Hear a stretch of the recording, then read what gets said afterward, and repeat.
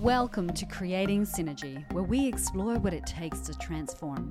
Whether you are transforming yourself, your team, your business, or your community, we'll connect you with insightful and challenging leaders who share their stories of successful transformations to give you practical ideas for your own journey. Join us for another insightful episode of Creating Synergy. All right, welcome to the Creating Synergy podcast. Today we have Matthew Mikhailovich on our show. Thank you for being here. My Matt. pleasure, Daniel. We'll give you a little bit of a profile. Today, Matt joins us with over 20 years of experience in starting and running high-growth technology companies. And he specializes in the area of machine learning, predictive analytics, and decision optimization. From 1994 to 1999, Matthew was the founder of Fitness Forever and a personal training business, and later the co-founder of CFG Investments, a money management company that had over $150 million under its management. His achievements have been recognized by numerous publications, including Time, Newsweek, and Forbes. He was named the Percy Entrepreneur of the Year, University of North Carolina Alumnus of the Year, and Ernst Young Entrepreneur of the Year finalist. From 1999 to 2003, Matthew was a co-founder of New Tech Solutions, where he raised $15 million in venture capital and grew the business to 200 employees. He established an A-list board of directors, which included, but wasn't limited to, the president of Poland and Nobel Peace Prize winner, Lech Walesa, and the world-renowned fraud expert Frank Abagnale, who you might know have been played by Leonardo DiCaprio in Spielberg's blockbuster Catch Me If You Can. New Tech Solutions was then acquired by Netezza and then subsequently bought out by IBM. From 2005 to 12, Matthew was the co-founder of and CEO of Solvit Software and grew the company to just under 200 employees and $20 million in revenue before selling it to the behemoth Schneider Electric. Under his leadership, Solvit Software became the third fastest growing company in Australia in 2012 as ranked by Deloitte. Currently, today, he is the CEO of a company called Complexica, who provide artificial intelligence software for supply and demand optimization, and is also a director of several businesses or ASX listed companies. On top of this, Matt is also the author of several books. One that I have right in front of me, Life in Half a Second. The others, Winning Credibility, Puzzle-Based Learning, and Adaptive Business Intelligence. It's exhausting just listening to it. It's pretty profound though. It's a long journey. A lot of scars. You must be proud. I think so. The journey of creating businesses, where does that come from? Is that a childhood thing? No, that's a good question. I think it comes from not being satisfied in terms of being an employee. So there's, it reminds me of a saying or a general thing I might have read a long time ago, that people hate two things, generally speaking. There are people that hate complete uncertainty. They don't know what's going to happen tomorrow. They don't know if they're going to live or die, have a job. You could see how uncomfortable it would be to live in that kind of environment. But what people also hate is complete certainty. If they knew everything, when they're going to die, who they're going to marry, and so on. And people fit based on genetics, personality, upbringing, in somewhere in that spectrum. And so I like uncertainty, because with uncertainty, the dream is alive. Tomorrow can be anything. You can make it into anything. Whereas a lot of people were very uncomfortable in that and don't become entrepreneurs, because you have to be comfortable with uncertainty. Whereas a lot of people love certainty. They become maybe government bureaucrats, and they stay in roles that are tenured, and they have a job security, and they know exactly where they're going to be in 5-10 years. So I think it comes down to where you comfortably sit on that spectrum. And I love being in a situation in life where anything is really possible in the future, because you're running a business that in itself could become anything. And if I didn't have that, life would be very unsatisfying and I don't want to say unpleasurable, but just you always know what it's like to be an entrepreneur, and it's hard to go back to a job. But you're on your fourth business now. Sold 3? Yeah. Or all 4? All of them were sold, but the last one, the previous 2 were significant sales. Yeah, whereas with the previous ones before that, and this is the fifth one. I tried to look up some prices. They're all non-disclosed, but we won't go there. When does the journey slow down for you? I think I don't think it will slow down in the sense that you stop doing the things you do and you just lay in a chair and look at the ceiling. I think what you do changes. So the pace doesn't change. It's the type of work. So when I was creating companies before, or even at the beginning of Complexica, and I think I might have shared this with you, it was hundreds of sales calls a year, hundreds of flights. It's the kind of guerrilla warfare that needs to be done to launch a business. Creating a company, I think, is one of the hardest things you could possibly do in technology, because you have nothing at the beginning. You've got no brand, no intellectual property, no customers, no employees, no one knows you, nothing. And you're trying to turn that into something: office, employees, brand, product, references, and making that jump is very, very, very difficult. And hence why most companies fail in making that jump. But once that jump has been made, your next job would be to create a team that can make that business sustainable. So a team that can market the product, sell the product, install and implement the product, and support the product. And once so all of a sudden you're changing what you're doing. Yeah. And then once you've done that, you actually have a sustainable business that runs by itself, barring unforeseen events. Yeah. And then again, you change what you do. So I think, like this book, Life in Half a Second, outlines, the most valuable thing in life is time. Because you can never get it back. So how you spend your time is probably the most important question you could ever ask yourself. So the pace doesn't change. It's how you spend that time, what you do that dramatically changes. And if I could give you one overall answer to that, is you've got to be satisfied with how you're spending that time. So if you keep looking in the mirror day in, day out, month after month, and you're not happy with the day ahead of you, the week ahead of you, and so forth, that's a very awful way to live. So the changes that you go through in life kind of realign the spending of time with the things that are of interest to you, that are pleasurable. Like, I love writing books. And even if there was never any commercial outcome for any book that I ever did, I'd still do it just from the sheer pleasure of doing it. So that's the thing that's important. So on the book, Life in Half a Second, which I must say had a profound impact on me. I read it when, I think it was 2014 you wrote it. Was that when it came out? No, in 13. So 1 year, yeah. 1 year earlier. It came out, yeah. So I think I read it in 2014. And at the time, just before I read the book, I read The Alchemist. Oh, yes. Very famous book. Yeah. Very famous, so it's Paulo Coelho. Yeah. And that book is a story of a journey of a young boy who goes through, and the ups and downs and the difficulty and taking the first step and all finding himself, everything. Amazing book. Yep. And probably one of the most recommended books that I've given. Yep. One of my father's favorites of all time. Unbelievable. Yep. Just after I read The Alchemist, I picked up, a friend of mine handed me over the counter. I was at my old job. And he goes, have a read of this. This guy's from Adelaide. He's from the US. He married an Adelaide born. No, that's not true. Oh, it's not true? No. Oh, you're from Poland. Yeah, and I married a Polish girl. Oh, you married so there was no tie to Adelaide when we moved. Oh, there you go. Well, we'll go into that in a second. Yep. So he goes, he lives in Adelaide. That's true. Yes. We got there. You like your facts, right? So I've picked up this book, and as a follow-up to The Alchemist, and you've probably never had this comparison, but as a follow-up, I've got this story which tells me of this journey and the faith that I need and the belief that I need in myself and the risks that you need to take. Yep. And then I pick up this book, and it steps out how clearly I can do that. It had such a profound impact on my life, and I'm very much like you. I like facts. I don't like the airy-fairy fluff that comes in there, that people, The Secret and all this sort of stuff. Yes. Yep. I love that you've got the reference notes and where you've got this information from. And not only that, further to that, I'm a bit of a sci-fi geek as well at heart. And so your concept of the life in half a second, at the same time, there was, I think it was and I checked the dates. It was released after your book, so that's a caveat here.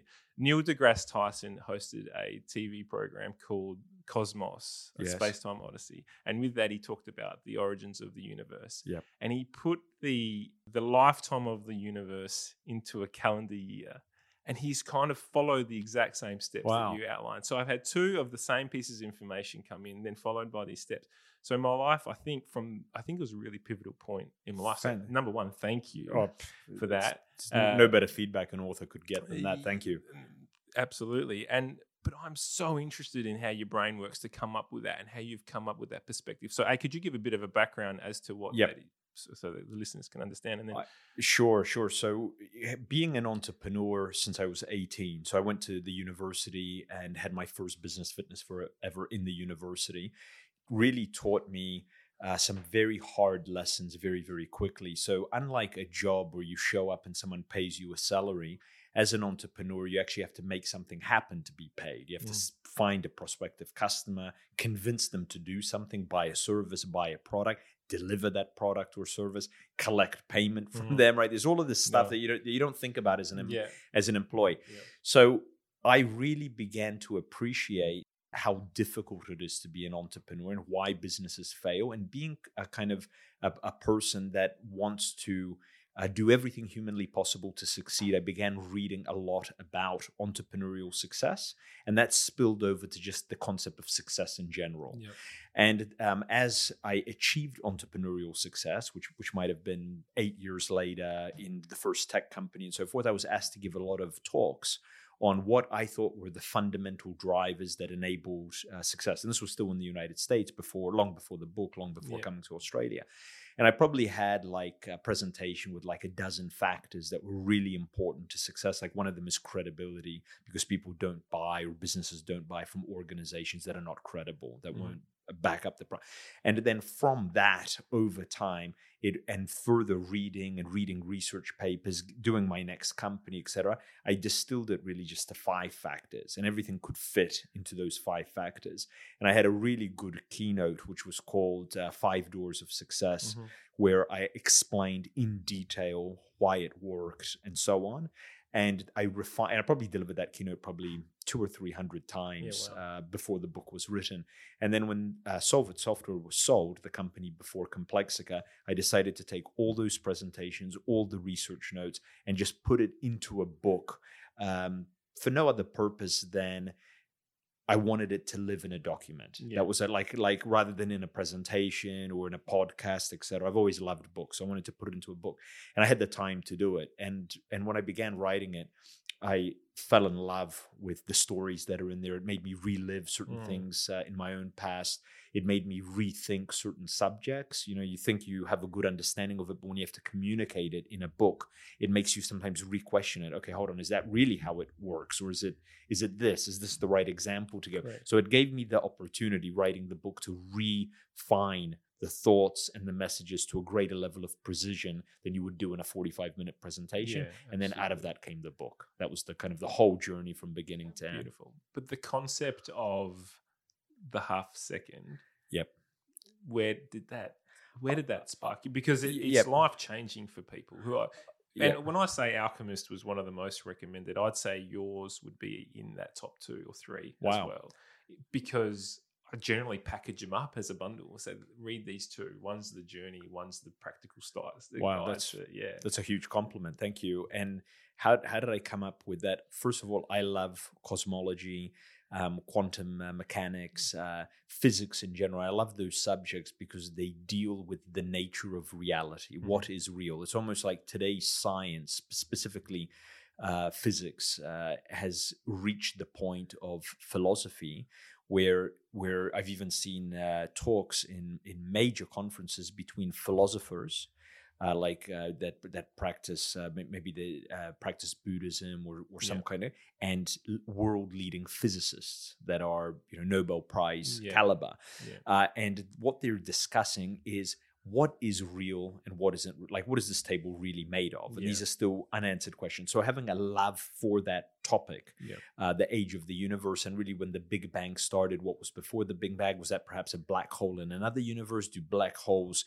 compress matter and then create other universes on the other side? Having always a fascination of that, I've always appreciated how very short everything is in cosmic scales. Correct. So being a practical person and spending a lot of time with other people, you see the stresses, the worries, the anxieties that people and companies have. Not that they're not justified, these worries and anxieties, they are. But when you put them into that cosmic perspective that, hey, the whole thing's going to be over in the blink of an eye, it makes you kind of look at it at a different way. So I wanted to merge those two things in the book, rather it being the kind of book, hey, a fanatical book, make the most of your life and do this and do that, etc. I wanted to overarch it with this overall message. Hey, it's so short. It's so incredibly short. And that's where the life in half a second comes from. Correct. Yeah, the original title of the book was The 5 Doors of Success, just like the keynote that had been done hundreds of times. And the opening chapter that you referenced was actually the last thing I wrote at the very, very end as a call to action. And then when reviewers read the book, they said, hey, this is so powerful, you should bring it as the introduction, which I did, changed the name of the book. And then I wrote what is now the conclusion, which has cosmology in it and different things that are interesting in the universe. It's fascinating. So for the listeners, the concept is that in the universe 13.8 billion years ago or something like that, the Big Bang happened. And since then, the human story began 22 minutes ago. The scale is slightly different. I took the age of the planet. The age of the planet. The age of the planet, and I scaled that down, I think, to a year. Yes. And then within the course of a year, kind of like then 22 minutes ago, civilization began, and your life's going to be half a second, and so forth. It's so fleeting that it's actually hard to comprehend. It is, and wrap your head around. The Neil deGrasse Tyson cosmos reference that he put it from the beginning of the universe makes it even shorter. He was saying, the human species begun at 11:59 and 57 seconds, and it might be over at 12:01. That's right. No one will ever notice. Exactly right. So it is amazing to when you gain that perspective of how short life is. Yes. My life transformed. Well, I think a big part of my change of thinking was and you wrote it in the book too, which was, and you referenced it not 5 seconds ago when you said, I think I wanted to leave a legacy. I wanted to have it written down. I wanted to leave something behind. And then I thought, what am I leaving behind? What am I going to do for people who may remember me? I'm going to have children one day. I do have 2 children now, and I'm on that journey. So it was fantastic for me. So thank you for can we go into the 5 steps? Whatever you like. Yeah, absolutely. I'd love just for you to. Not sure I remember them, but let's try. I'm joking. Well, there was from what I've got here. It was define was the first one. Define your goal. Correct. So, do you want me to talk to it, or do you have some questions? No, you go for it. I just want to hear you talk. Probably the first 2 are the most important because they make the rest kind of click into place. But the fundamental 2 things that are needed to achieve something is to know what you want to achieve, or otherwise existence becomes random. Your business becomes random. It's like starting a business and there's no goal. There's no goal about which market you'll serve, what you'll do, which sectors. Then things are random. You meet someone, you do this, etc. Things might happen or might not. So I think it's fundamental that we actually define as clearly as possible what it is that we're trying to do. Because then your mind has a focal point. You begin thinking about it, you begin turning it over in your head, you can begin reading and absorbing other material and comparing it to the mental image you've got in your head. You can begin asking questions about that mental image of your goal. What's the best way to achieve it? Are there any parallels that I can look to? Are there any shortcuts? Your mind has now gotten something concrete to look upon and focus on. I think that's without that, nothing else matters. That's kind of the end of the journey.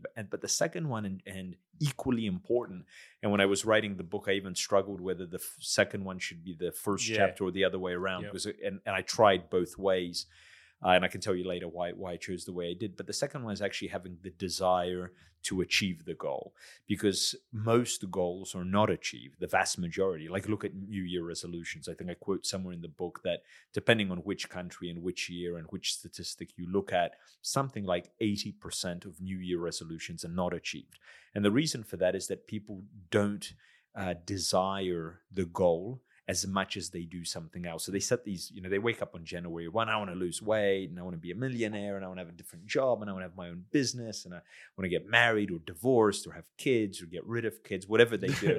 But nothing actually happens because it's this kind of wishful thinking. Complacency. Yeah, the hunger for it doesn't exist. So the word desire is used by different texts, different speakers, different people in different ways. They might call it motivation. They might call it ambition. They might call it hunger. But it's the same thing. It's drive. That's a very popular word. I call it desire. So you have to have this burning desire to actually get the goal. It's purpose. Is that the same thing? Or? Purpose kind of broaches bigger topics. Okay. What's my purpose? Is this meaning and so forth? We're here. I'm just this talking. Is the beginning of that. I'm talking about animalistic desire for something, like the desire for a pair of shoes. Yeah. It's not my a pair of shoes is not my purpose. My desire for it is so intense that no matter what, I'm going to get those pair of shoes, whether I have to steal them, kill someone for them, work for them. Right. So I'm talking about that rawness of emotion, almost. And so when you couple a clear goal with very intense desire, it actually makes the mind continuously think about that thing. I use the analogy of falling in love. I was unfortunate enough to give a keynote not too long ago before the virus broke out. And I asked the audience, there's probably a couple hundred people in there, how many of you have been madly in love before? And only a few people raised their hands. I was like, whoa, how pitiful is this? Forget the rest of my keynote. Go out there and fall in love. That's the follow-up question, how many of you married? Yeah, that's yeah. I stopped at that point.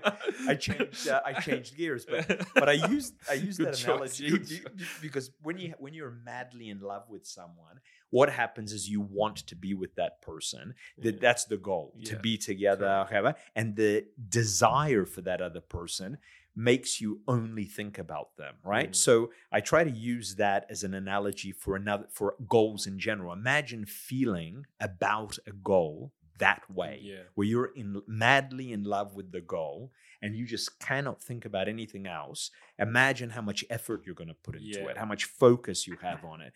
So the other door. So where does the blurred lines there? Sorry, is there, like, using the love example? Yeah. And then you could use business in the same breath, right? Yes. So I have a burning desire to start and create my own company. Yes. But what that company is doesn't matter. Same thing with love. I have a burning desire to be in love, but no, that's different. It's different. Well, if you have I don't know the difference between someone having a burning desire to be in love versus the burning desire of being in love, I think are two fundamentally different. The first one is a logic thing. Yeah. I would love to be in love. I would love to have a business. Yeah. Whereas the second one is the actual emotion itself. So I'm talking about, so I mentioned it at the beginning, I'm not sure if it was in the podcast or before we started, that I'm writing several books at the same time. And one of them is a fiction book, and I'm learning how to write fiction extended, like it'll be 4 times longer than this book, and you have characters and you have plot. My love for that book is so intense that I think about it all the time. And it's not about, I don't think it'll ever be published. I don't think it's ever going to have a commercial outcome, but it's the love of language. It's the love of putting a story into text. You can see kind of like your own DNA flowing into the words, and then you have like an artist or a sculptor or a painter. You can shape it and form it. You can make it look beautiful and sound beautiful. And my love for that endeavor is so great that without a doubt I'll finish it. And there is no commercial goal at the end of it, but I'm so focused on it because of the desire to do it, it kind of it happens Yeah. by itself almost. So what happens in New Year resolutions is people set a goal. I want to lose weight. Yeah. They're not really in love with that No. goal.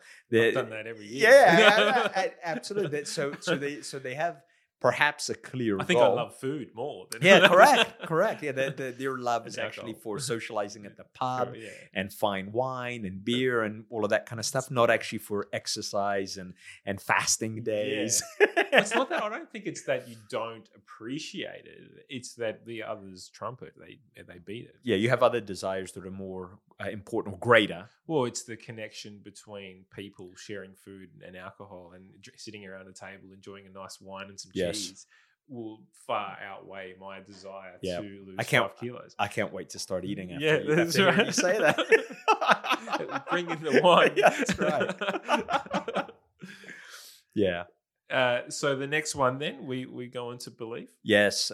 So keeping in mind that I really think that the first two are pivotal because the next three have limited applicability without the first two being in place. If you don't Yes. know what you're going to achieve or what you're going to go after, it's the end of the journey. And if your desire to achieve it is not really, really intense, you're not going to put in the effort. You're not going to think about it. You probably forget about it, actually, is what happens. Yeah. In terms of belief, all the research that exists on behavioral sciences and performance of children in schools, placebo studies from different disciplines, not just from entrepreneurship Yeah. or from business, really point to a factual conclusion that our beliefs are more important than reality. And that sounds like a really airy-fairy kind of statement. The reason it's true is because people act on what they believe rather than on what is real or not. So and you see that you might see that in riots, you might see that in legal confrontation, etc. People don't act on the absolute truth. In fact, the absolute truth might be unknown. They act on what they believe is the absolute truth. So people have to believe that they have the competence and the ability to achieve the goal. Because without that fundamental belief, you don't try. If you fundamentally believe that something is impossible, the only logical action you could take is to do nothing, because it'd be wasted kind of action. Correct. So people that go after difficult things, at least some of them at least some part of them have that belief it can be done, if for no other reason that other people have done it. Yeah. So, and this is a very, very difficult subject. In general, it touches upon human psychology, upbringing, how you were raised, what your parents told you when you were growing up, how they've shaped your view of the world. And then so it's difficult from that perspective, but then it's simple in the sense that people should understand belief comes from the environment, from how you spend your time, but specifically with who you spend your time. Absolutely. So if you spend your time with people that are self-limiting or negative, everything's impossible, you can never succeed in Adelaide, and why would you ever do that, etc., you end up taking on those kind of beliefs. Correct. If you spend time with people, anything is possible, and you can build a global business from Adelaide, and it can be done this way and that way, etc., you take on a different set of beliefs. So that's the third door. The third door. So I'm going to package those three up. I'll ask you a few questions around around those. So we define desire and belief. I am an entrepreneur. There's people out there who are creating their own businesses. Let's use a random rule of thumb number that most people will say. So I want to build $1 million business, but by multi-million dollar business, I, as the owner of this business, want to earn $1 million a year. Yep. Right? Yep. That's what I want to earn. What does that look like? I say, this is what I'm going to create. And then you start defining those goals. Yes. And creating some clarity with numbers of what that looks like. The desire is there to create this business. But then that gets fundamentally broken down the moment you realize that to create a multi-million dollar business that goes Australia-wide, I'm going to lose and have to sacrifice something. And we have to sacrifice family, time with loved ones, time with friends, times eating and drinking the fine wines with people that I genuinely want to be around. How do you understand that when you set these goals? Yep. And is that what you find? Again, this is the overpowering desire and belief system. Where does it all fall into place for you? Yeah, so you've touched upon a few really good points. And let me just talk about two that have really cropped up. One, once you have a goal and you have a very strong desire for it, and you really believe, not just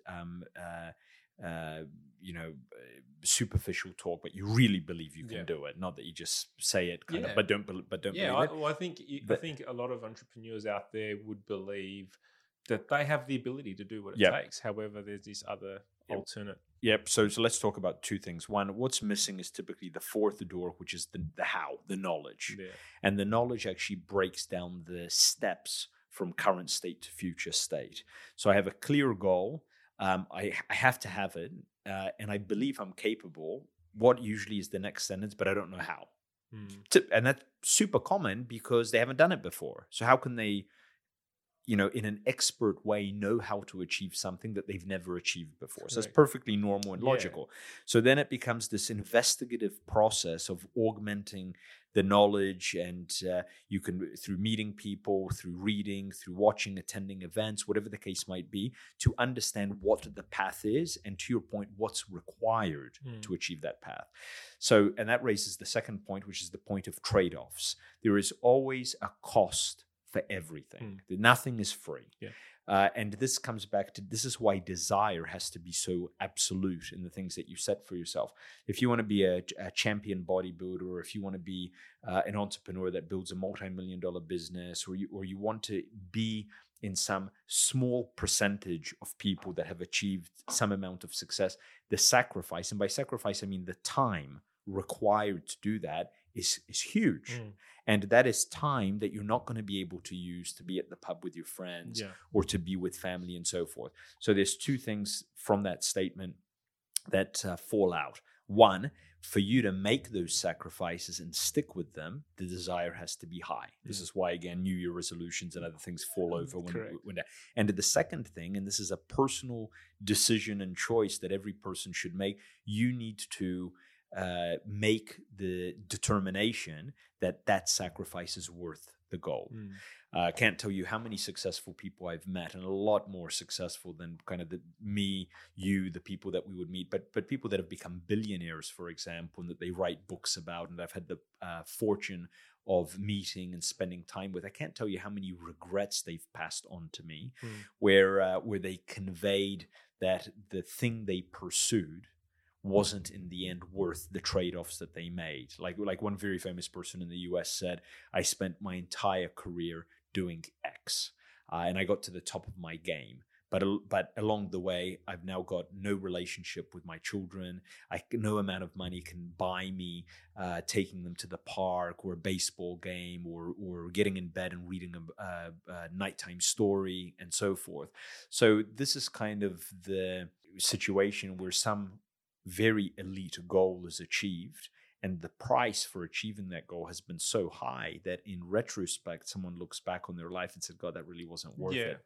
And that's why the knowledge is very important, and the decisions are personal ones that people have to make. So I'm going to ask a question on that, because you and I both believe that there's a specific formula for everything. And we talk about books. You're a big reader. I'm a big reader. Yep. You walk into a library and there's thousands and thousands of books there with all knowledge of someone who's had a thought, they've been an expert in what they've done, and they've written a book about it to teach others, right? So 9 times out of 10, what you're trying to achieve has been achieved by someone else. Is the formula that's in place, and let's think of an Excel formula, right? Equals this cell equals this cell equals this cell. Is this formula always at the sacrifice of family and kids and whatnot? Because I hear that so, you talk about the billionaires, you talk about the millionaires, the people who've built these multinational businesses, global businesses, they've always had to sacrifice family. All of them. Yeah, so I can tell you from personal experience that it doesn't have to be that way, and I don't feel like I've sacrificed any family along the way. So I've had a couple of benefits. One is I had the benefit in the US of meeting successful people, hearing those stories and reflecting, and it comes out in Life in Half a Second, and reflecting on what kind of father I want to be. And I really wanted to. My father always had a lot of time for me because he was a university professor. He was not a business person. He walked me to school every day, picked me up. I sat in his office. We traveled together. He was never the guy that was working 8 to 6 and did business trips, and I never saw him. It was the opposite of that. So I wanted to be that kind of father. But also I have business aspirations. So one thing was, in the first 3 companies that I ran, I didn't have any children. So I was married with my wife for, and I don't want to lie to you, almost a decade before we had children. And she worked in the business with me. My father was in the business, so we saw each other all the time. So you don't feel like you're sacrificing in your family, because it's a family business and they're in it. That business is sold, so now you've achieved a different level of financial independence or status and so forth. I've written a couple of books. We moved to Australia and we decided we're going to have children.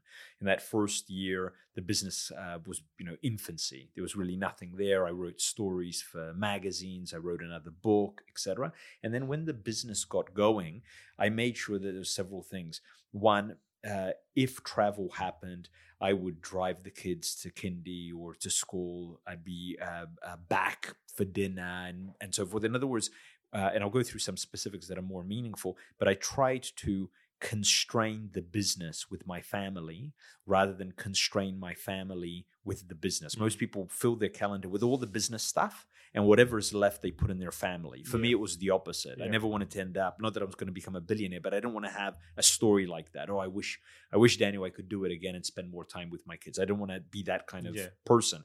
So there were things that I put into the calendar, and then whatever was left became the business. And without a doubt, I think I could have achieved more in business had that not been the case. Yeah. So, but that's the sacrifice that you. But so for example, when we were going interstate, the kids were still in kindy at Solvit. I cold called from Adelaide for 2 weeks, set up appointments for the next 2 weeks. My wife and kids got in the car. We drove to Melbourne. We stopped in the Grampians along the way. Then we rented an apartment for 2 weeks in Melbourne. I did all of the sales calls, came home to the apartment. We had dinner, or we went out for dinner, and then we went back via the Grampians. And we must have done that trip, I don't know, a dozen times, 15 times. And then there was enough business to open a Melbourne office, hire people, and I didn't need to do that anymore. But then I did it with Sydney, and we flew to Sydney. Then Sydney was established. And then the business got to a certain level of scale where I didn't actually need to do those things anymore. We had a sales director, salespeople, and so forth. So each year, we've got another home in Europe. This is actually the first year in a long, long time, like since living memory. We used to go away for 2 or 2.5 months with kids and family and let the business kind of fend for itself, which I think is healthy for the people in the company. They have to step up, they have to make decisions and so forth. It's healthy for the entrepreneur because they disconnect, they refresh, they're able to think about life, about business, have new thoughts, but also intense family time during that period of time. So I never felt like, and there's other examples that I can go through, but I never felt like getting to where I am now in life has been at the cost of kids in any one of those years. And that is a very conscious, methodical decision made early on, rather than it's again what you believe. If you believe you have to sacrifice family, you're going to sacrifice family. Well, I think this is I am ambitious at heart. I have this burning desire to create, and but never at the sacrifice of being correct. And you got to believe that you can achieve your ambitions without sacrificing. The one thing that I'll add, Daniel, which made a real difference in my life, and it was one of the first things a business mentor told me. He said, your job in the business, Matt, and this was when I was either still in the university or just out, like really early on, is to make yourself redundant as quickly as possible. In like all of my entrepreneurial advice that I've ever received, that's probably been the best, because as soon as you make yourself completely redundant, not that you leave the business, but you get your life back. Yeah. Now you can spend time with family. There is no constraint or call on your time that must be satisfied or something will collapse. So you begin at the end and all the dependence is on you. You get a few customers, you grow, and you take this bit of responsibility and hire someone for it. And then you keep going and saying, I can't wait until we get to this next level, because then I'll take this bit of responsibility I have and I'll hire someone for that. And you're looking forward to the day when all of it's gone. And then you can be in the business and do whatever you want, strategic activities. manage it holistically. Yeah, as opposed to correct. Working operation. on your Yeah, business, yeah, doing instead of strategic doing- things, etc. Or you could come in once every 2 weeks and see how things are going and let a management team run it. Like you look at private companies like Visi Industries. What are they now? 7 billion in revenue. Surely, Anthony Pratt's not coming in every single day, making sure every single thing is working. So that for me is an aspiration at a smaller scale to have a company that has that level of sustainability without the owner's influence. And that is, in my view, the key to not sacrificing family along the way. So, or if you make yourself vital to the business's ongoing, you're never going to be able to remove yourself, and you're always going to be sacrificing family. And I guess that falls well into the knowledge piece then, doesn't it? I mean, it's knowledge is power. Oh, it's the number one commodity in the world, I think. You, with knowledge, you can do anything. Really. Yeah. There was, on the knowledge point, you talk about a mentor of yours. A mentor of mine once told me, and I think this is what started my journey of reading books, was, and I do a bit of property real estate outside of my business as well. Developed, I don't know how many, just under 6 or 7 properties now. Yeah. Nothing major, but just I have a love for it. Fantastic. I come from a construction background, family using all in construction.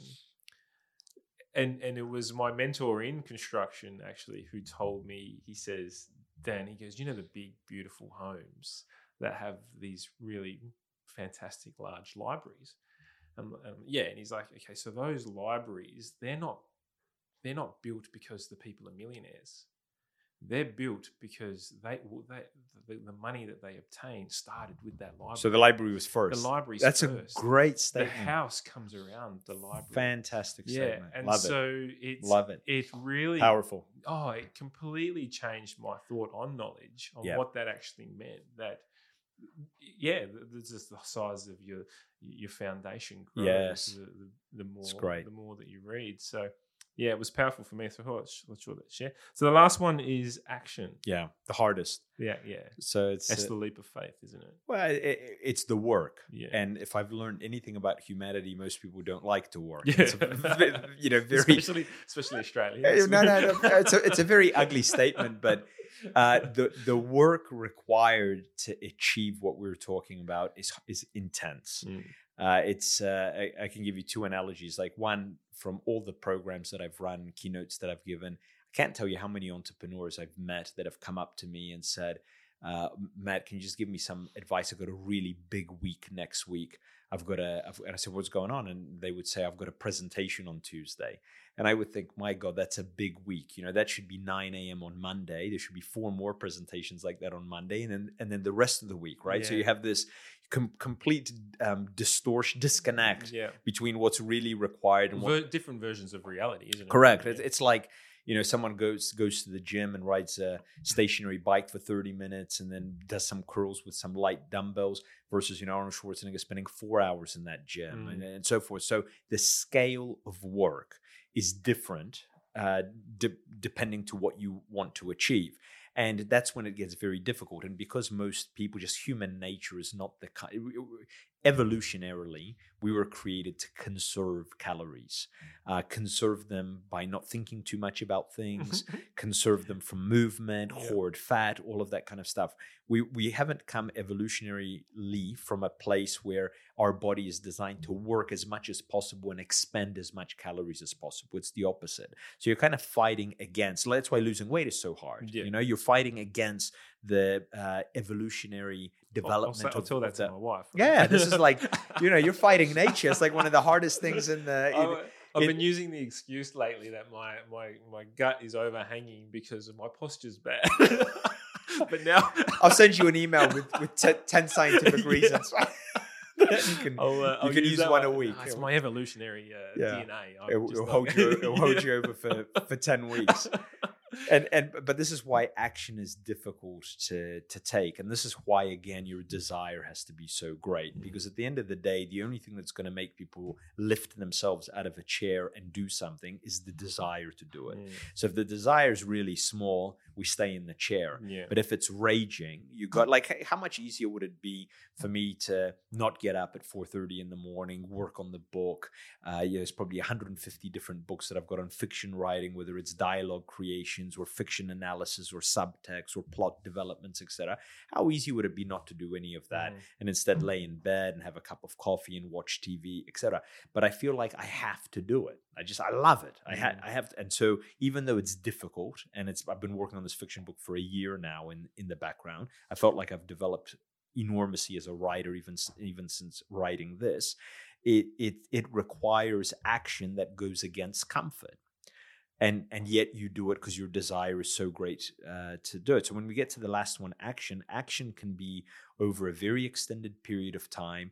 It can be sacrificing in nature, traveling, or whatever the case might be. And it has to be sustained. And the only way that all of that is going to happen is if the goal that has been set, the desire, is high. You can't wait to jump out of bed and continue. And if it's not like that, it's...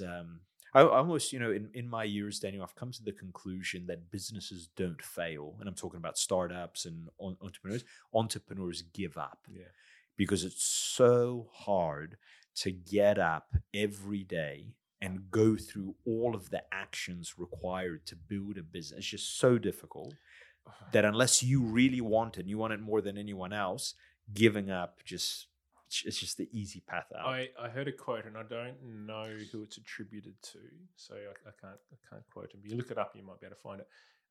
It was the two hardest things in the world is to start, and number two is to not give up. It's the two hardest things in the world when it comes to business. I think the second one is harder. Because it's easy to start a book, but then to continue. Yeah, that's true. Well, I think the start is. I think that's something. Even when people come to me and ask me, Dan, what are your thoughts? Yeah, it's the power of just starting. The power of just having it crack. I'm not ready yet because my website's not up, or I'm not ready yet because I've just got to get this sorted. And it's just like, just go with it. Just start. Just go with it. Because if it kicks off, or if it starts working, or if something happens, then all of a sudden you're then pushed to finish the website quicker. You're then pushed to make that decision quicker. The power of just beginning is huge. Agreed.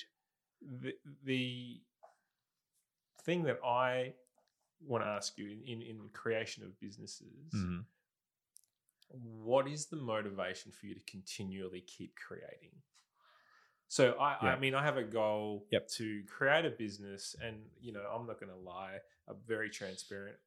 If someone came and knocked on my door in 10 years' time and offered to buy it, I'd be interested in talking to them. So, hey, what's the feeling? I'd like to talk about that. The feeling of, and the general, is it happiness or gratitude that you would have felt by that journey? And then once that has reached an end, so Solvit has finished or been sold, the desire to start again and then to start again. Is it the chase that you love? No, the hustle phase? No. I've reflected on that question quite a bit, and the answer to it has been different for all of the businesses that I've started. In the case of Complexica, I never thought after Solvit that I'd ever start another company again. I told people that I wouldn't because it's so hard. I've read previous bios that say you're retired. And I thought so. The gap between Solvit being sold and Complexica starting up, I think, was more than 2 years. And the way it came about was really two things happened. One, and this is the most significant. I was at, George is on Weymouth. Yes. So George has two sons. We've caught up there a few times. Yeah. So George has two sons the same age as my two sons. Yeah. And I think it was 2013. I finished the book. The book was out, and I saw George teaching his sons how to make a coffee, or one of the sons, and serve it. And it was the whole thing, how to make it on a machine, how to plate it, how to put everything. And it really touched me to see that. And I was waiting for a meeting. I came up to him and I said, well, that was a really touching moment for me. And George explained how he grew up in a restaurant. His father taught him the best that was in him. He wants to do the same. It's not that he expects his children to run restaurants. It's just what he knows, and he wants to convey it to his children. And I thought to myself at that moment, Jesus, I would love to convey entrepreneurship to my kids in that kind of way, not through a book or a podcast, but not through telling, but through showing. And that idea fermented, coupled with another one that I really love working with my father. My father's my next door neighbor. Oh, there you go. So we live next door to one another. I've spent I immigrated when I was a kid. I'm an only child. I'm very close to my parents. And the other co-founder, Konstantin, was my father's student 25 years ago and has been involved in every business. We live on the same street, one kilometer. We're very close. So given that we'd worked together for a long period of time, there was this restlessness that existed in my father and them to do something again. And coupled with my kids, I had this inspiration that I would love to show them everything that I know about business. So when Complexica was incorporated, I explained shares to them. I explained what a company is. And I remember one of their, they come here to staff meetings. They've traveled to the other office. They look at financial reports.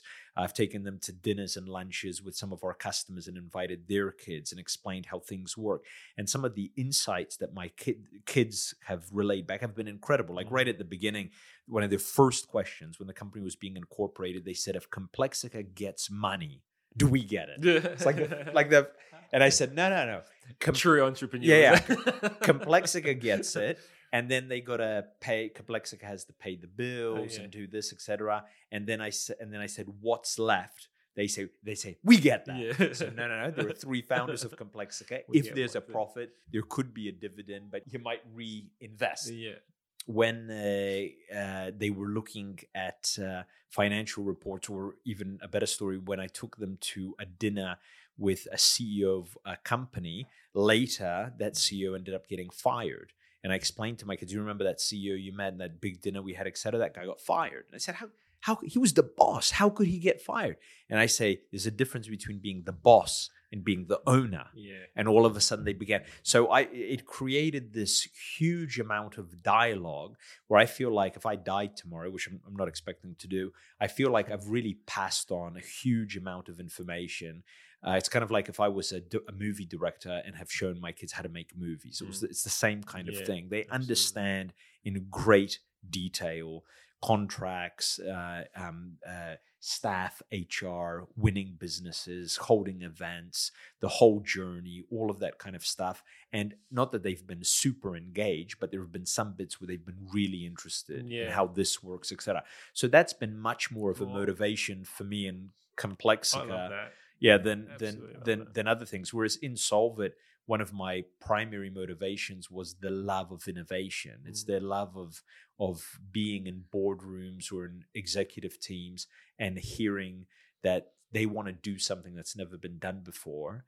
And if they do it, it will change their business. It will transform them. It will give them a competitive advantage. It'd be like this table that we're sitting at, Daniel, them telling you, if we could do something that's here, just off the table, it'd be incredible. And it requires innovation, and it requires things that haven't been, like the Pernod Ricard project that we're doing now. Yeah. It's kind of like a world first of creating a global platform that it's almost like the digital winery. Like there's a digital oil field, the digital mine. This is kind of the equivalent. So I love that aspect of innovation.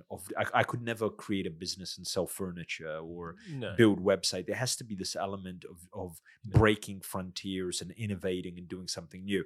So there's more to say on that, but the motivation to do it changes with time, and it's not some shallow motivation, the love of the chase, whatever that is. It's something usually quite meaningful and tangible that gives you huge personal satisfaction and provides meaning to your life. Mm-hmm. And that will change as you have kids, as the kids grow up, as you progress through the stages of life. Yeah, well, your purpose for life changes, therefore your goals and your desires change. Precisely, and why you do things changes as well. I'd love to touch on some background. Yeah, you're on commonly thrown in the same sentence with Arnold Schwarzenegger. That's good company to be with. A lot of people I wouldn't want to be in the same sentence. So that's what. And I know he is an idol of yours. Yes, I guess yeah. if that's probably Since the early childhood yeah. days. I'm a recent reader. I've read it twice now of Total Recall. Yes. His work ethic is incredible. Second to none. Second to none. Yep. Can you elaborate? Have you built your career based on his same work ethic? Because we've chatted before, yeah. and you said to me that what you do is you go out and you find just people who have done things. Yeah. And you just mimic it. So there's a couple of things that I'll say. One, if you liked Total Recall, there are two fantastic books that are written by award-winning writers on Arnold Schwarzenegger that are 100 times better than Total Recall. One of them is True Myths, the other one is The People's Governor. Okay. And they read like novels, the quality of writing, so they're much better than Total Recall. Well, Total Recall, just he wrote it. Is his autobiography, not correct. But the way it's written movie, is kind of like a workout. It's it is. It is. It is very much like that. Yeah. So, secondly, did I try to mimic Arnold's work ethic? I think it's almost impossible to mimic. Like there's only so many days that you could go into the gym and work out for 4 hours before you collapse, for example. So there's, you talk about outliers, exceptions, etc. It's a person that I can't find a parallel with. How many people do you know that have reached number one position in a sport, then became self-millionaires through business, then reached number one position in movies, the highest paid actor of all time, and then reached the highest position in politics that he could attain, not being born in the United States. So there's something beyond luck, beyond etc. And part of it has this huge work ethic kind of behind it. What he did teach me in reading the books, and I've met him a few times, is that you have, and this is really the opening chapter, not the opening chapter, but the first door of success. You have to be really clear on what you're going to go after, and then you've got to outwork anyone else that you're going up against. And I think you hear that, and I've only read the Total Recall, his autobiography. Yep. You can hear that in just the way it's written. He creates clarity for his goal for you to understand in his book, and then you just go, "Oh my God, it is so detailed into how, of course, he's going to achieve it because it's mapped out so fundamentally well that it'd be hard for him to fall over unless his desire did as well." And this goes to the last door of success action. My other idol, which I hold in equal esteem, long dead now, Jack London. So he passed more than 100 years ago.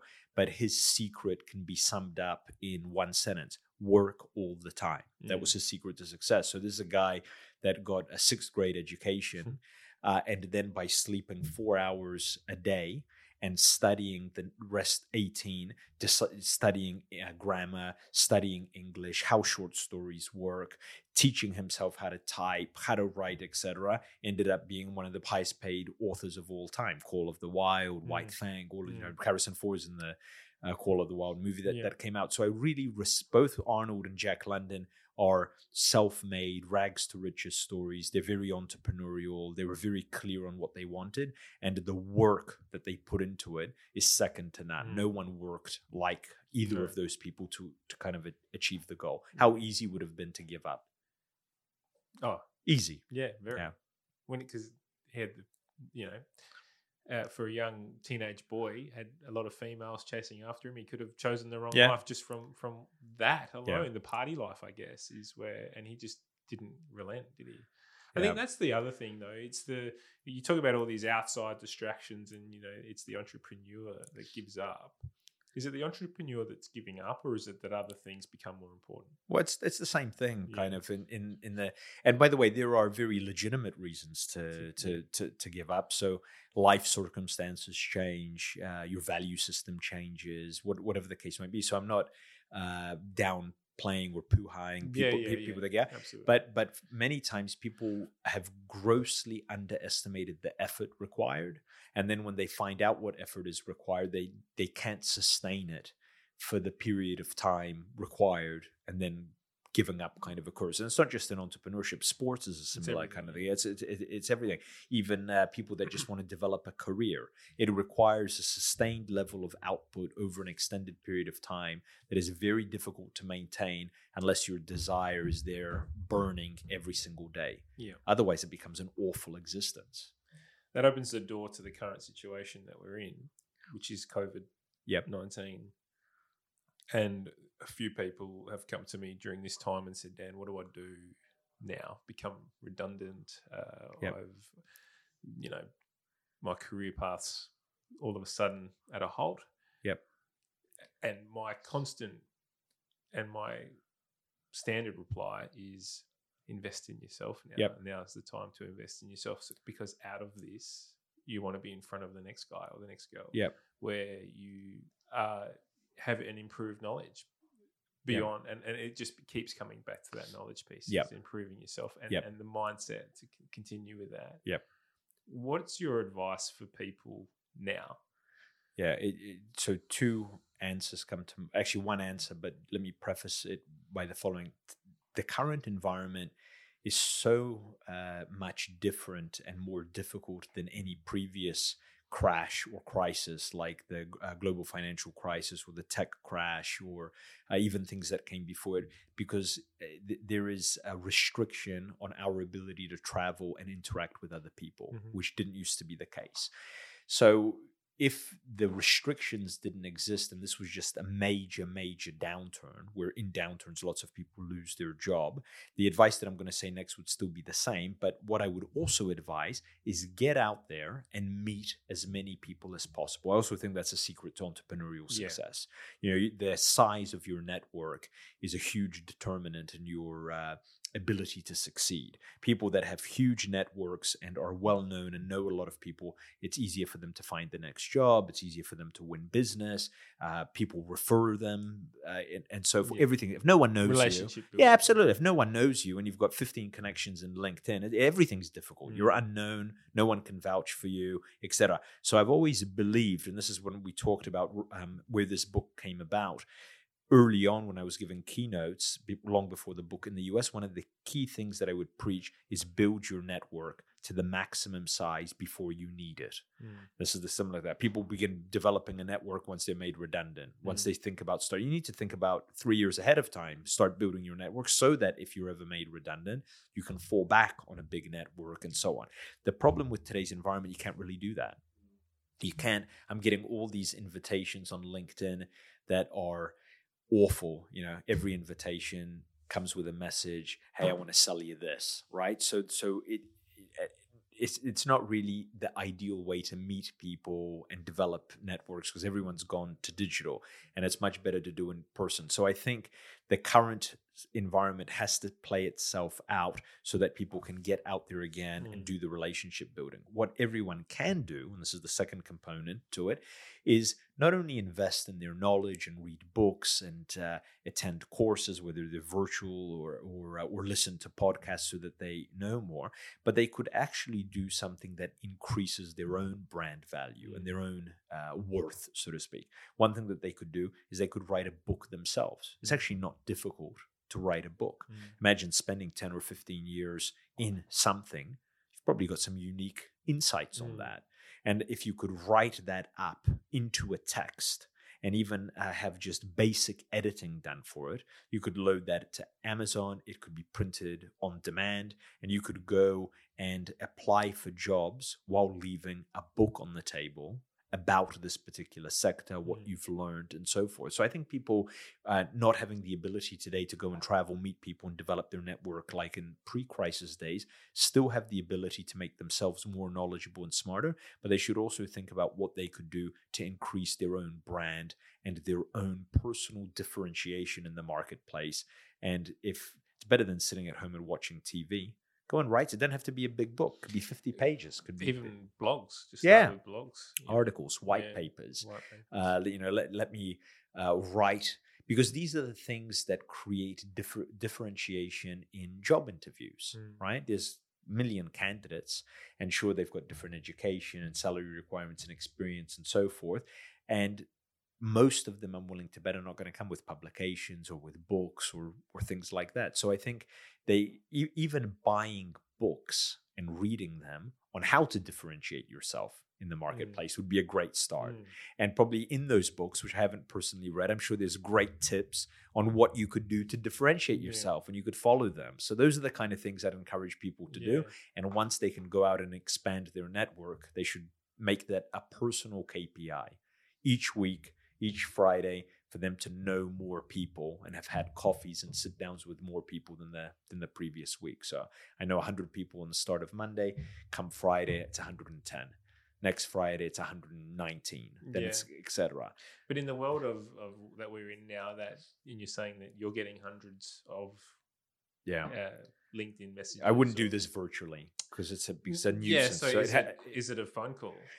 It could. I mean, I'll tell you when. How else other than the well, you could do it. I've always been a face-to-face kind of person, so you could do it in South Australia because we're more or less in a state that has eradicated the virus, right? But you're not going to go to Victoria and have meetings. When I came to South Australia at the very beginning with my wife, before the business was started, I went and found, this is how I met Grant Mitchell at MHM and how I met a lot of different people, is I actually created a letter, which was in an email about myself, about this 2 paragraphs. I'm a migrant from the States. I've got a background in technology, entrepreneurship, etc. I'd love to meet with you for 30 minutes, 20 minutes, whatever I put into it, just to better understand Adelaide, your industry, and so forth. I probably sent 100 letters or emails with an attachment, and the attachments were different publications that I had from the US.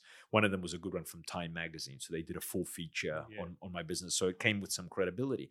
But out of those emails that I sent, the majority agreed to see me. And I met Playford Capital back then, and Deloitte, and Ernst & Young, KPMG, Minter Ellison, MHM. There was a Paragon Funds, etc. And there was no agenda other than this one imprinted principle in my brain: build a network before you need a network, right? So I had all this time to go and meet people. While my wife was pregnant, I was writing a book and just learn about Adelaide without selling them anything. And many of those people, they were interested in the States and how things were and so forth, and they ended up being friends kind of for the long haul. So the building the network is a really important thing. Without a doubt. Yeah. So the example of learning Adelaide's a good one, but what about people who've been in Adelaide or been in that state for a long time? What's the sort of, do you have a tip on what their go-to could be? Learning about your industry? Yeah, but it comes back to what their goal is. Yeah. So my goal was, I knew I would start another business, and I needed kind of the lay of the land, all of those. I wanted to meet people of influence, partners in law firms, partners in accounting firms. If you're interested in health industry, go and target those people in the health industry. And it could be venture capital funds. It could be media that covers health. You could cover it from a wide variety of different angles. It doesn't just have to be. So just anyone, and just try to build that network. Correct. Reach out with an email though. Yeah. Again, today, the reason I hesitate is just today's time. You're getting bombarded with emails. Correct. Yeah. Everyone's sending emails, and it's just more difficult than. Oh, without doubt. Yeah. I mean, I own a small. Are you finding the same as well? I own a small business, and just having the title director, I get my inbox is full with spam emails. So I hear you. I guess the struggle is, how do you get face to face with these people without? Go through your current network. Yeah. I'm looked at degrees of separation in LinkedIn. Yeah. I remember one thing that I did at the beginning. I don't think this exists anymore. When I came to Adelaide, is that I took a class, and I can't remember who put it on. It might have been the Department of Economic Development, or it might have been some other organization. Anyways, around networking, and it was such an interesting class. There's probably 20 people in it, and the facilitator showed us how to do polite knocking at events if you want to join a conversation, etc. But at the end of that day, you had met 20 other people, and you had learned some skills around networking at events and what to do and so forth. So I think, like, all of the questions that you're asking can be coupled to a statement you made earlier. Books exist that talk in detail to those subjects, right? So if your network is weak, buy a book on how to grow your How to build a network. That's network. that's the kind of the first step, and it's Yeah. and with the caveat that it's just more difficult in this environment than it would have been half a year ago. Yeah, absolutely. Beautiful. I'm just conscious of your time. A few other questions. Sure. What's next for Matthew? It depends on the time horizon. I don't think there'll be much change over the next 3 years. The business will continue. There'll be a few new books and so forth. But at some point, when the company is listed, it requires even less involvement of my own. I'd love to write, a dozen books, and I'd love to team up with a few people that I've been talking to over the years, and perhaps make a film. Something to do like comedy around like Office Space or something along those lines. So I'm not talking about like Commando or the Terminator. Yeah. As much as I would like to make a movie like that, don't get me wrong, but something that you could realistically make as an independent filmmaker, and you could write a script for on subject matter that you know very well, corporate world, that you could make engaging and entertaining, and which could be filmed in Adelaide and so forth. So that is kind of where my head is at the moment. My kids are 15 and about to turn 14, so you've got the high school years and so on. And I've greatly enjoyed living in Adelaide, and there's a quote I'll tell you about in a second. I think I'll live here for the rest of my life and kind of be buried here. We'll claim you. You know that, don't you? Oh, and that's perfectly fine. It reminds you of the scene in Return of the Jedi where Luke Skywalker and Han Solo are on that little skiff, and they're about to be thrown into that hole. And Luke Skywalker tells Han Solo, "I was born here." And Han Solo turns to him and says, "You'll die here, that's I might have not been born in Adelaide, but you have the feeling you love it so much that you'll end up passing here." So the book releases then? You got some... Next year we'll release the one on artificial intelligence. And then I hope maybe late that year or early the following is I want to release a book that is on business-to-business selling. And it's what I talked to you about earlier this morning. Everything that I've learned over 25 years around effective selling in a business environment, because in my view, without being really good at selling, all of the other stuff doesn't matter. I really believe in the quote, "Nothing happens until a sale is made." It's the beginning. It's the car being put into first gear and the clutch being released. All the other things fall into place behind that. Absolutely. So that opens the doors to a couple of extra podcasts there. I think. Absolutely, Artificial intelligence and sales. And sales. I'm keen to get your ear on the sales one too. I know Michelle, my business partner, she's like, "You're talking about artificial intelligence today?" I said, "No, that'll be the next one." She's like, "I want to listen to that one." No problem. So we've got we don't live far apart, so exactly easier to organize. Next suburb over. So the one question that I ask everyone who comes on the show is, what is your favorite book? Yeah. And on number 2 to that, what is the book that you've recommended the most? Favorite book, it could also be the one that I recommend the most, but I'm not sure. But it's by Jack London, and it's called Martin Eden. And it's a semi-autobiographical book. It's considered one of the top 100 books ever written. It's much better than Call of the Wild or White Fang, but describes his journey in a novel of being a penniless nobody and becoming one of the most famous writers in the world, and his journey and the work required to achieve it. And I've probably read that book hundreds of times. I know it by heart. I can quote it, because not only is the story so incredible, it's like, Total Recall, you read about the work is just unbelievable, but it's a gripping book around romance, why he did it, and he's not Jack London in the book; he's Martin Eden. It's his most powerful book because he personified the protagonist with himself in it and related to him so much. So the second reason that I love it is it's beautifully written. So not only is it a masterful story with an incredible amount of truth to it, but the language and the way it's written is beautiful as well. My second favorite book is called Captain Blood by Raphael Sabatini. It's a pirate story that's been made into movies many times. And my own personal creed as an entrepreneur kind of comes from that book about loyalty to your team, having a small group of people that accomplish the impossible. And when I often send books out, or I have friends that I meet with, those are probably the two books that mean the most to me that I send, because they influenced me in a very profound way. Like Martin Eden, I read it when I was 16, and it showed me what can be achieved when you work hard. And Captain Blood, I read it around the same time, showed what a leader should be like in very difficult circumstances and so on. And there's millions of other books that I've read that are practical nonfiction books. And over time they come and go. There's new books, etc. But the kind of classic literature of this story that changed your life when you read it, and you remember the character. Well, that's The Alchemist for me. Correct. Yeah. See, it's the same kind of thing. It has that novel look to it. It's a story, but it's a story of hardship. It's a story of growth. And So amazing. What is one thing that you do on a daily basis? Workout. Yeah. I noticed you're a bit of a wow. I'm going to go running after this. Yeah, you've inspired me to lose some kilos after that. I'm going to skip lunch and run 10 kilometers. Is that before? It better be after the wine and cheese. I don't know. We'll have to fit it in. When I was younger, I thought that I could be a champion bodybuilder. Was that where fitness is? What was it? Fitness forever. Even before forever, that. So the first time I ever lifted a barbell was when I was 14, and since that day, I don't think a week has gone. Like I've had a few injuries that have forced breaks, but even those breaks were very, very short.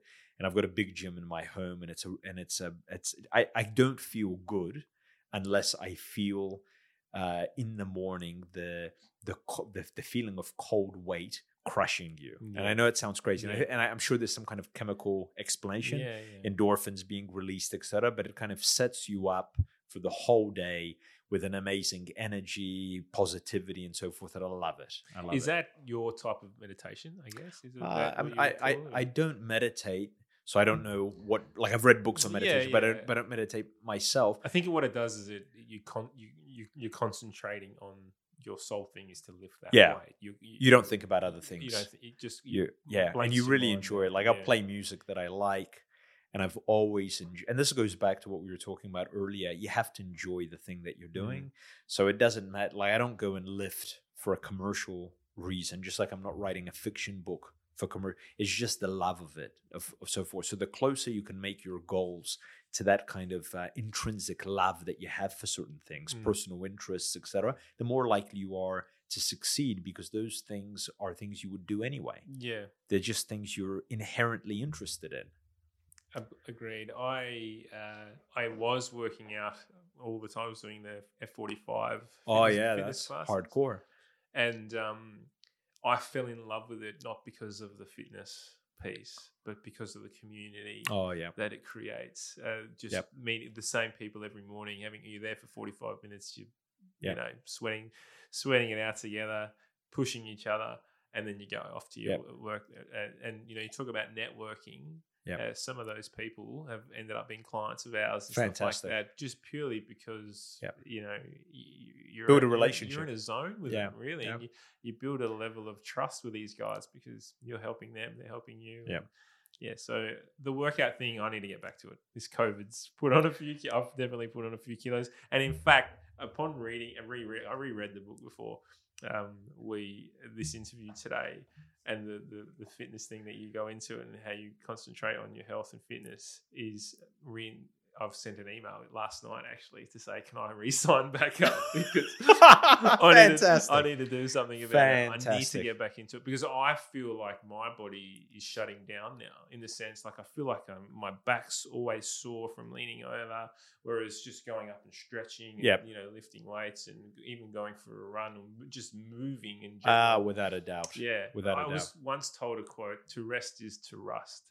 And I can feel that happening to my body now. The body, unfortunately, is going back to the statement I made earlier, one that preserves calories. And muscles continuously require calories to sustain themselves. So what the body does is it eliminates any muscles that you don't use. In fact, I read a quote from an article about space travel for astronauts, but astronauts going up into the space station. And if they didn't work out, they would lose, and it was some incredible amount. I think it was something like 20% of their muscle tissue in 2 weeks or something like that. Imagine like it instantly disappears, and they lose 1% of their bone mass, I think a month or something like that. So the body immediately cannibalizes itself to get rid of tissue that requires calories to sustain itself. And then once, of course, you've got less tissue, there's less calories being burned, so it's easier to get fat. You're weaker, structurally weaker. It's easier to injure yourself, pull lower back. You begin feeling aches that you didn't have before. So it's absolutely critical to push the body in an intense way, so that the body signals, I have to have these muscles, because on a regular basis, I'm being exposed to these kind of things. The feeling of getting out of bed now, post 3 months ago when I was training, I got out of bed and I was sore because of training. And it's a different... Now you're sore from laying down. Now I'm sore from laying down. What is that? My back, old age. but I'm not that old. And I think that's what is throwing me here. Is like something is severely wrong that I'm feeling sore from doing nothing. That's a problem. So I'm definitely getting back on the horse. Fantastic. So thank you very much pleasure, for your Daniel. time today. It has been an amazing and insightful podcast. And just, I could Till listen. next time. We could go for hours. Yeah, absolutely. Next time. So let's book him in, Gabs, for AI. We'll make it. Awesome. We'll make it in some time, but I'm sure the listeners will get lots out of this. Where can we find you? Do you want to be found, and where can we find I'm you? easy to find, whether it's on Facebook, LinkedIn. I've got the book has a website, lifeinhalfasecond.com. And I've got a personal website, my last name, which is michaelwich.com.au. So it's Michaelwich. What did I say? Michaelowicz. That's either's okay. And then the company has a website, complexica.com. So I'm not one to hide. Yeah, great. And there's a fair few YouTube videos Yeah, that I think are worthwhile watching as well. You've got some good content. Thank you. Too. Thank you.